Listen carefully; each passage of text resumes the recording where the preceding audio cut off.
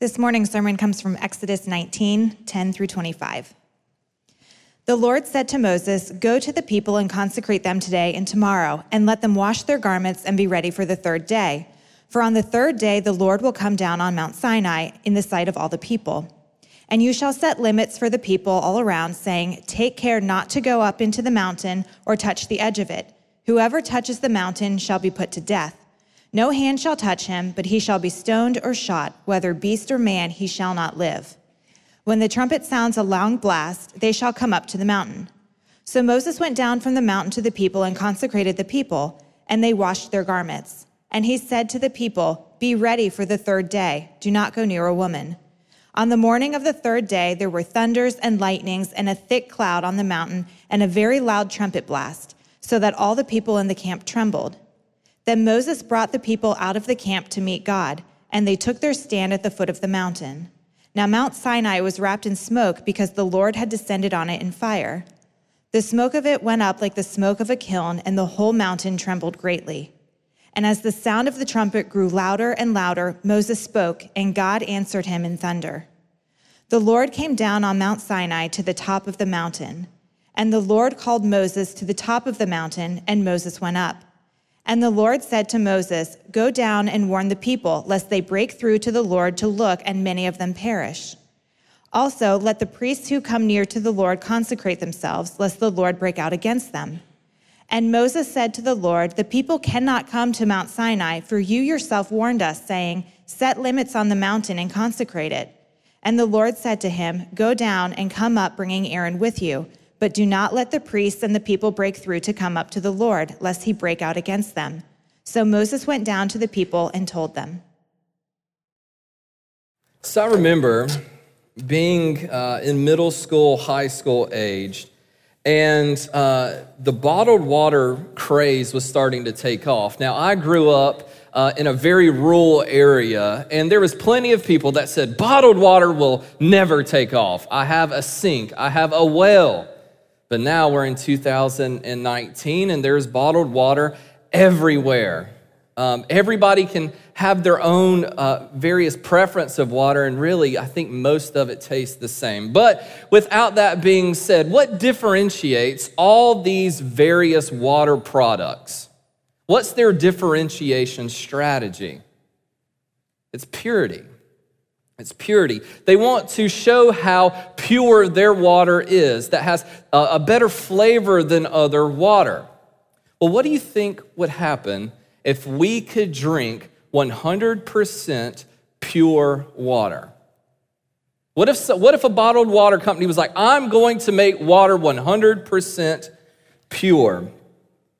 Well, the Journal of Internal Medicine shows us that if we were to drink 100% pure water, that water would actually kill us. You see, what happens is that when water is in this ultra pure state, it doesn't like to be that pure. So what it does is it attracts things around it to make it so it's like a sponge. So if you were to drink this ultra pure water, what it would do is it would strip your body of all your electrolytes and minerals, and slowly you would die. The journal said that this would be the water that drinks you right back. It's purity that kills. It's purity that kills. The same is true with God in our text this morning. We see in our text that God is so pure, God is so holy, God is so sinless that sinners cannot dwell next to this purity without being consumed. So if you think about this, it's very reasonable to ask the question, how in the world can a holy God, this pure and sinless God, how is this God capable of being in a loving relationship with sinners? How in the world can that be? Well, if you have your order of worship, you'll see your sermon outline there. We're going to answer this in two ways.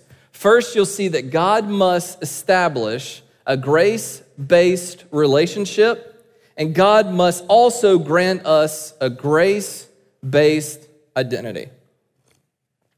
So if you have the outline before you, you'll see the text. If you look in verses 10 through 15, in this first section, we see God establishing a grace-based relationship that he'll build between himself and Israel. In this section, we see God talking with Moses and establishing with Moses the measures that must take place for sinners to be in proximity to God.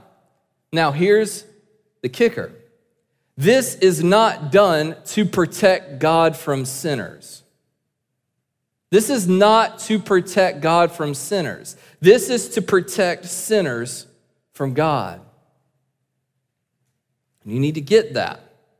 Now, if you look back in verse 9, right before our text, we see this relationship moving because God moves towards us. We see in verse 9, God coming down in a cloud, the text says, because God's radiance and his beauty is too much for our fallen eyes. It's kind of like being in a deep sleep and your roommate snatching the curtains open and the sun beating you in the face and you let out that rah, that growl. That's similar to what God's radiance is doing this morning. Here, God in his grace is coming down to sinners to allow us to know him. Because God comes down, he's teaching us that we can't work our way up to him. God must come down, and by his grace, he's moved to come towards us because of his own covenant love for his people. It's where we get the phrase amazing grace from. So as God comes down, how do you think the people should respond? Look in verse 10. In verse 10, the text tells us that the people must consecrate themselves. Now, what does that mean? What does it mean to consecrate themselves? This means that they must set themselves apart. Consecrate means to set apart. So God instructs that part of this is that they're to make their clothes clean. Clothes? Why in the world clothes of all things? Well, these ceremonial washings in the Old Testament represented an internal devotion to God. Israel was to wash their clothes to remind themselves of their impurity due to their sin, and it also reminds them of God's holiness. And these washings, they continually reminded God's people that they needed to be clean. So not only do they have to purify themselves, but look in verse 12. Limits and boundaries must be established, because if sin bumps up against this holy place where God is, the result is death. That's that purity that kills. What's interesting about this whole process of preparing themselves physically and spiritually and emotionally, this process took 2 entire days. 2 full days of preparing themselves to stand at the foot of the mountain. You might ask, well, why? Why do the people have to take so long to meet God? Well, God's teaching Israel that this relationship between God and man must be based off an honest recognition of our sin and a recognition and realization of God's holiness and purity and mercy. So on one hand, the more you know about yourself, the more you know about God. I am more sinful than I could ever imagine, and God is greater than I can imagine, and vice versa. The more you reflect on God's holiness, the more it reminds you of your sin. So when this is a regular part of your life, when this is a regular part of your prayer and your devotion, what this does is it illuminates God's grace more and more. Sadly, though, our sin distorts our ability to properly examine ourselves to God. And guess what we do instead? We examine ourselves and self-justify our actions by examining ourselves to other sinners. When we do this, life gets messy and ugly real quick. There was a book written called Mistakes Were Made, but Not by Me. And this book shows how self-justification can destroy relationships. Listen to what it says. It says, the vast majority of relationships that drift apart do so slowly over time in the snowballing pattern of blame and self-justification. One person focuses on what the other one is doing wrong while self-justifying his or her own preferences, attitudes, and ways of doing things. Here's the big point. They conclude and say, from our standpoint, therefore misunderstandings, conflicts, personality difference, and even angry quarrels are not the assassins of love. Self-justification is. So how does that work its way out today? How do we see this self-justification working itself out in our lives? We see this primarily when we start to notice other people's sins more than our own. And we put on our hat and our badge, and we turn into the holiness police, ready to get everybody. This is that holiness police. This is that critical spirit where you just notice everyone else's faults. And everyone and everything just always fails to live up to your expectations. And instead of moving towards people with grace, you're just quick to blurt out what's wrong and how dissatisfied you are. We see it all the time. You go to the kitchen, you pop open that dishwasher. Oh my goodness. How many times have I showed him where to put the bowls in the dishwasher? I guess you just can't teach stupid. Right? Driving through your neighborhood. See, the grass is just always high in Tom's yard, and you're driving by and be like, I wish Tom knew how to cut his grass a little bit better. The whole neighborhood would look nicer. Tom's so lazy. I know he just had a heart transplant. It's been 3 weeks. Figure it out, Tom. Or you might have that person in your life that's always forgetful, or always forgetful. You told me you were going to pick up the dessert tonight for dinner. Now we've got people coming over. I don't have dessert. Your butt must be very flat from sitting on that throne of lies all the time with you. How do we correct this sinful imbalance? How do we correct this imbalance? We need to do what God's encouraging Israel to do in our text. We need to first look at ourselves and our hearts and our attitudes and our own individual sin, and we need to compare that to God's holiness. And when this is our regular practice, here's what happens. Our critical eye turns into a compassionate eye. And the result of that is stronger relationships. And that grows and grows into stronger communities and stronger community groups and churches. It works its way out in our lives. And all of that being grounded in God's grace. All right, so we've seen how God's established this grace-based identity. Now let's look at our last point and see how God establishes our grace-based identity. And we see that in verses 16 through 20. And in this section, what God is doing is he's descending to the top of Mount Sinai, and we see the effect that this has on all of creation.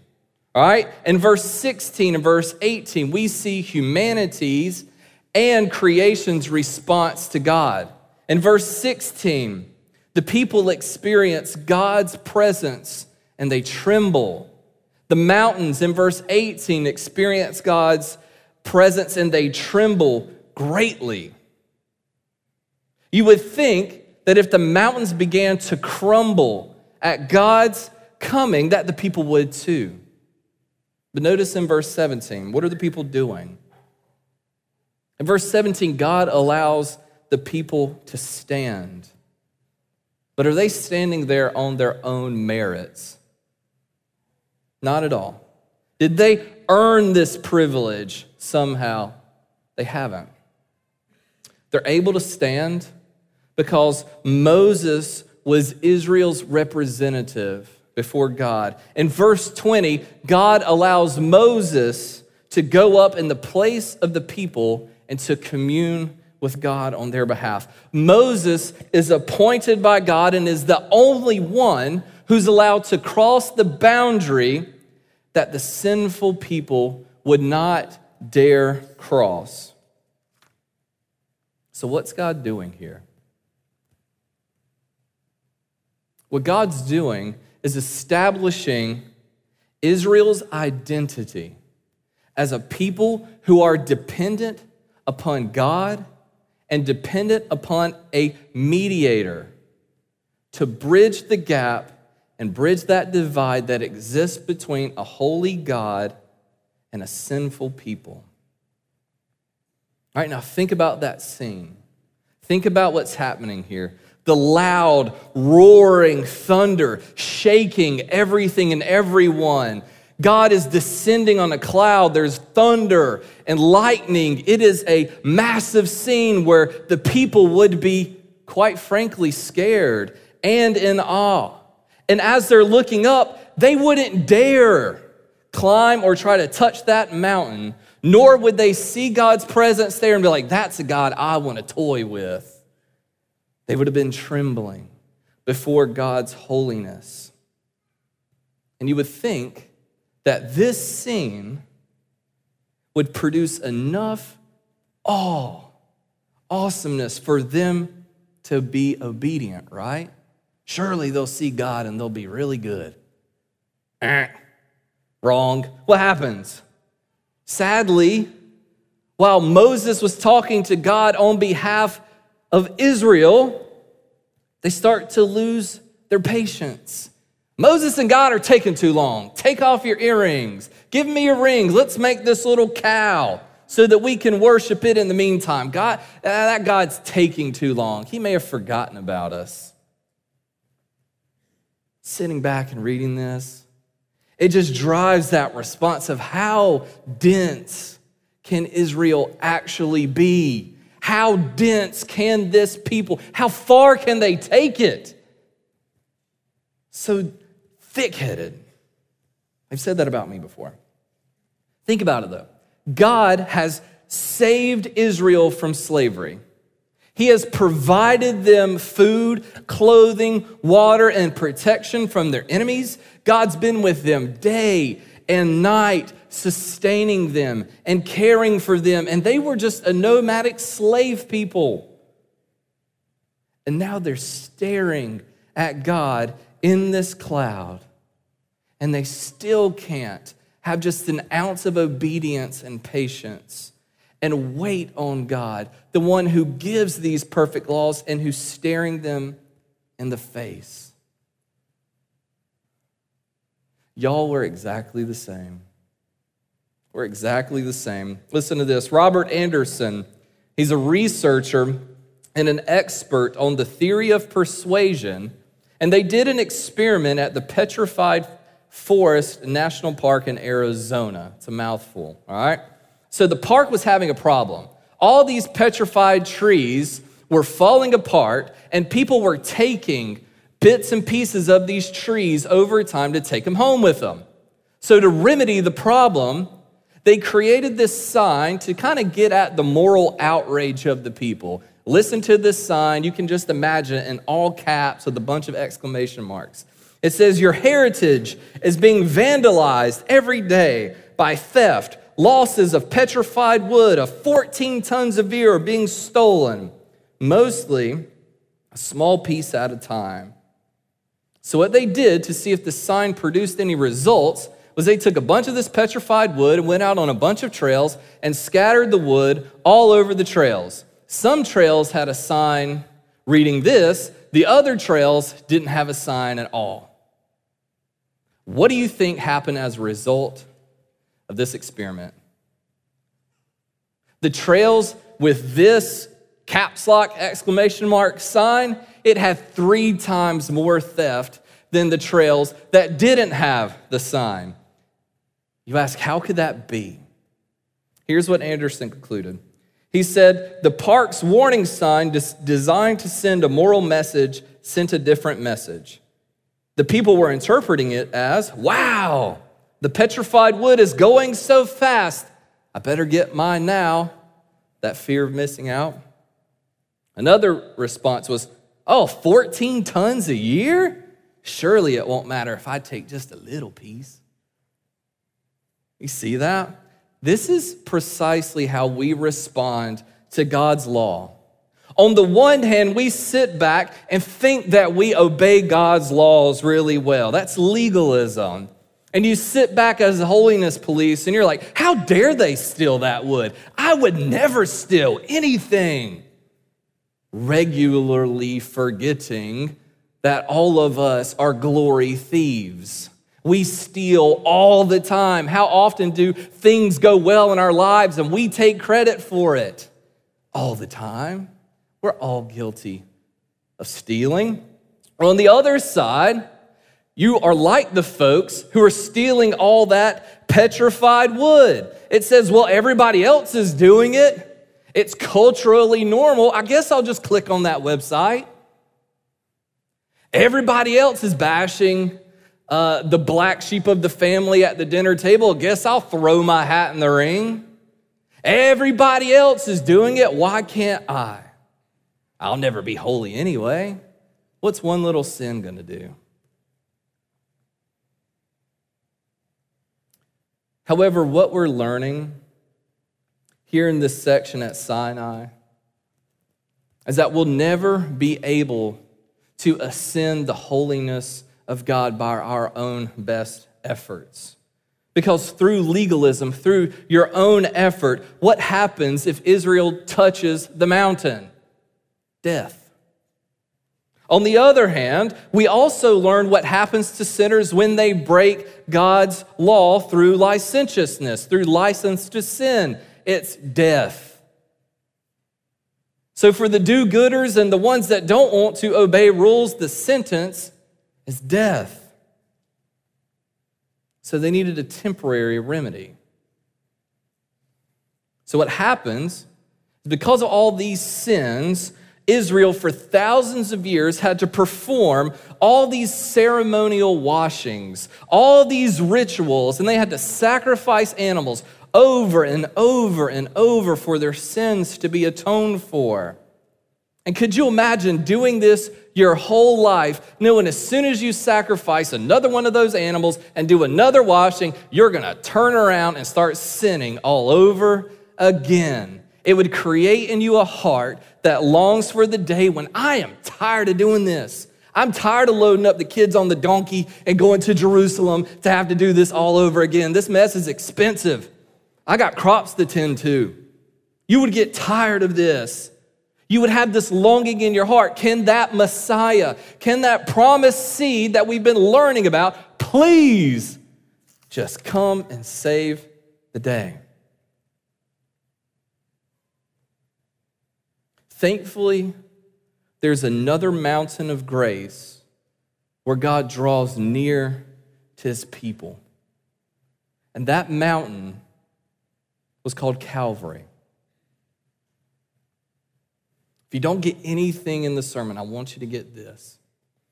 Jesus abandoned the comforts of heaven to descend to the top of Calvary, to die on a wooden cross, to be that mediator between God and man, the greater Moses who ascends to the cross, to pay for once and for all the sins of God's people. Get this, please. Jesus is both the God who descends to rescue us and to move towards us, and he's also the mediator that goes up, who ascends to Calvary's hill, representing us before God to be the final sacrifice for our sins. Jesus is the same God in Exodus 19 coming down. He's the greater Moses, the mediator, and he is also the perfect sacrifice for all of our sins. It's this mountain of grace at Calvary where we learn that the boundaries that separated a holy God from his people were absolutely removed in Jesus. Jesus was the only one who once and for all could cross the barrier that exists between a sinful man and a holy God, and he repaired our relationship.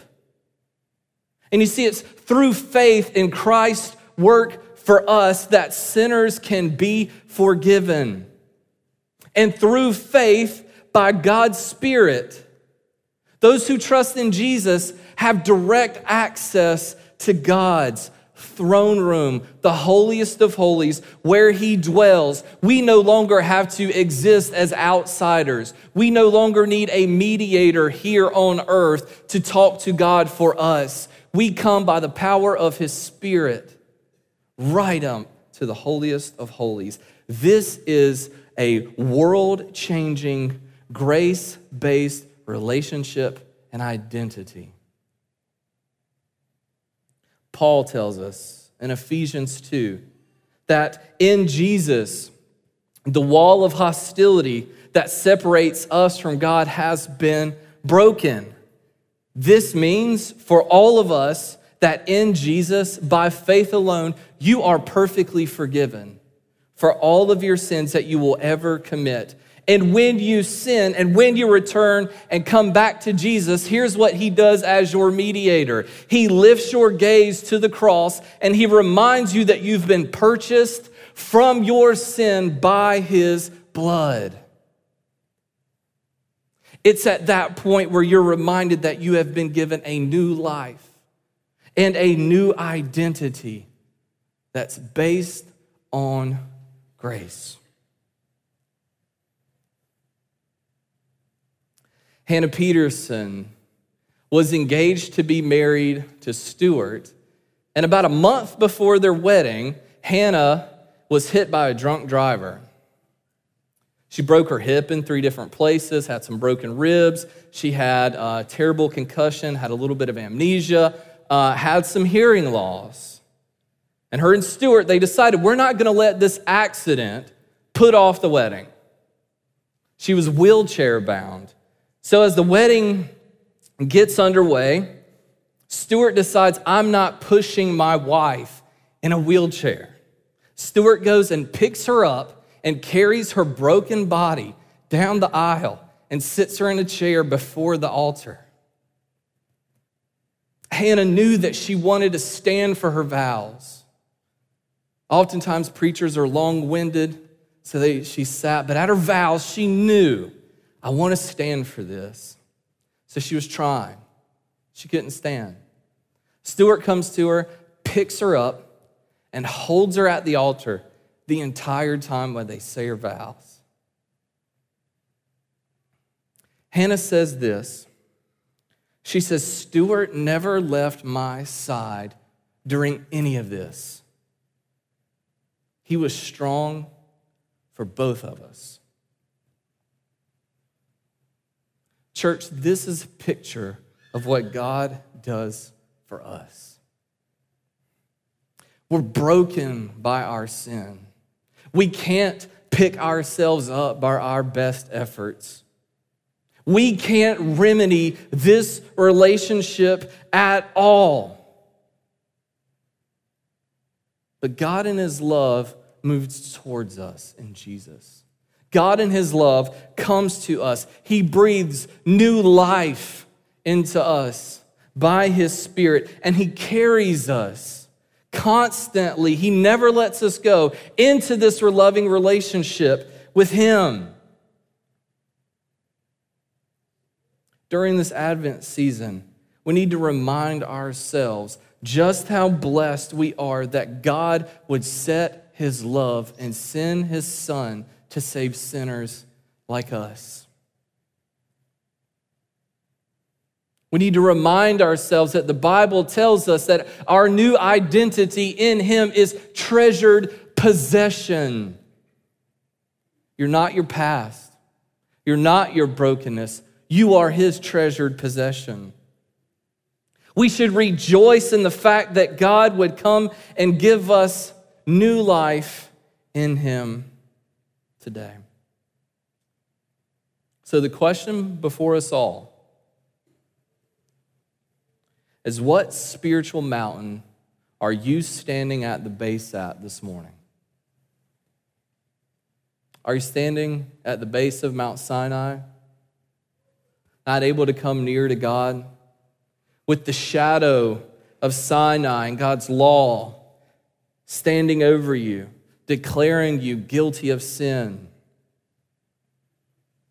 Is Sinai looming over you, exposing your need of forgiveness? If that's where you are this morning, you're in the best place possible, because it's right now where you can come to Jesus and find forgiveness through faith and faith alone. Or are you standing by faith at the foot of Calvary this morning? If you're there, the shadow of Sinai no longer covers you anymore. The shadow that covers you is the shadow of the risen Savior who conquered sin and death, who rose from the grave, who covers you and says, "It is finished."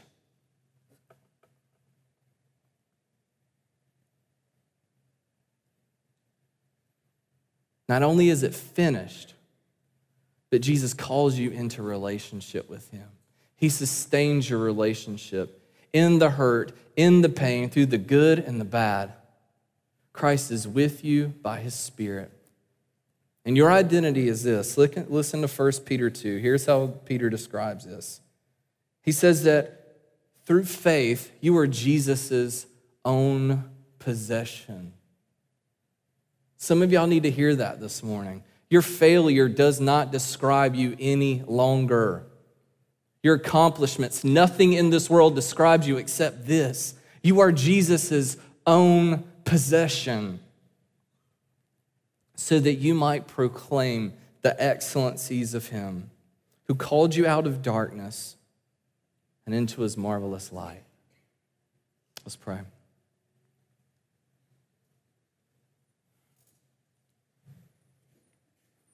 Father, it is amazing that you would come down to us, that you would leave the royalty and glory of heaven to be born in a wooded manger, to live your life as a blue-collar woodworker, and then to end your life humiliated on a wooden cross for sinners like us. Father, we know that you rose from the grave, that death itself couldn't contain you, and that you sent your Spirit out to minister to us and to our hearts. And you're in the process of renewing all things for our good and your glory. Would you allow that good news? Would you allow the power of your resurrection, the same Spirit that raised you from the dead that dwells with us, would you allow that Spirit to transform our hearts this morning? Would it transform not only the joys and sadness that we experience, but would it change the way that we view ourselves and our neighbors? Would your Spirit help us to love you and to love our neighbors better, particularly during this Advent season? Father, help us to continue to worship you. Help us continue to love you. Would you strengthen us by your Spirit, because we cannot do this on our own. We are beggars telling other beggars where we found bread. We're so thankful for you, Jesus. In your name we pray. Amen.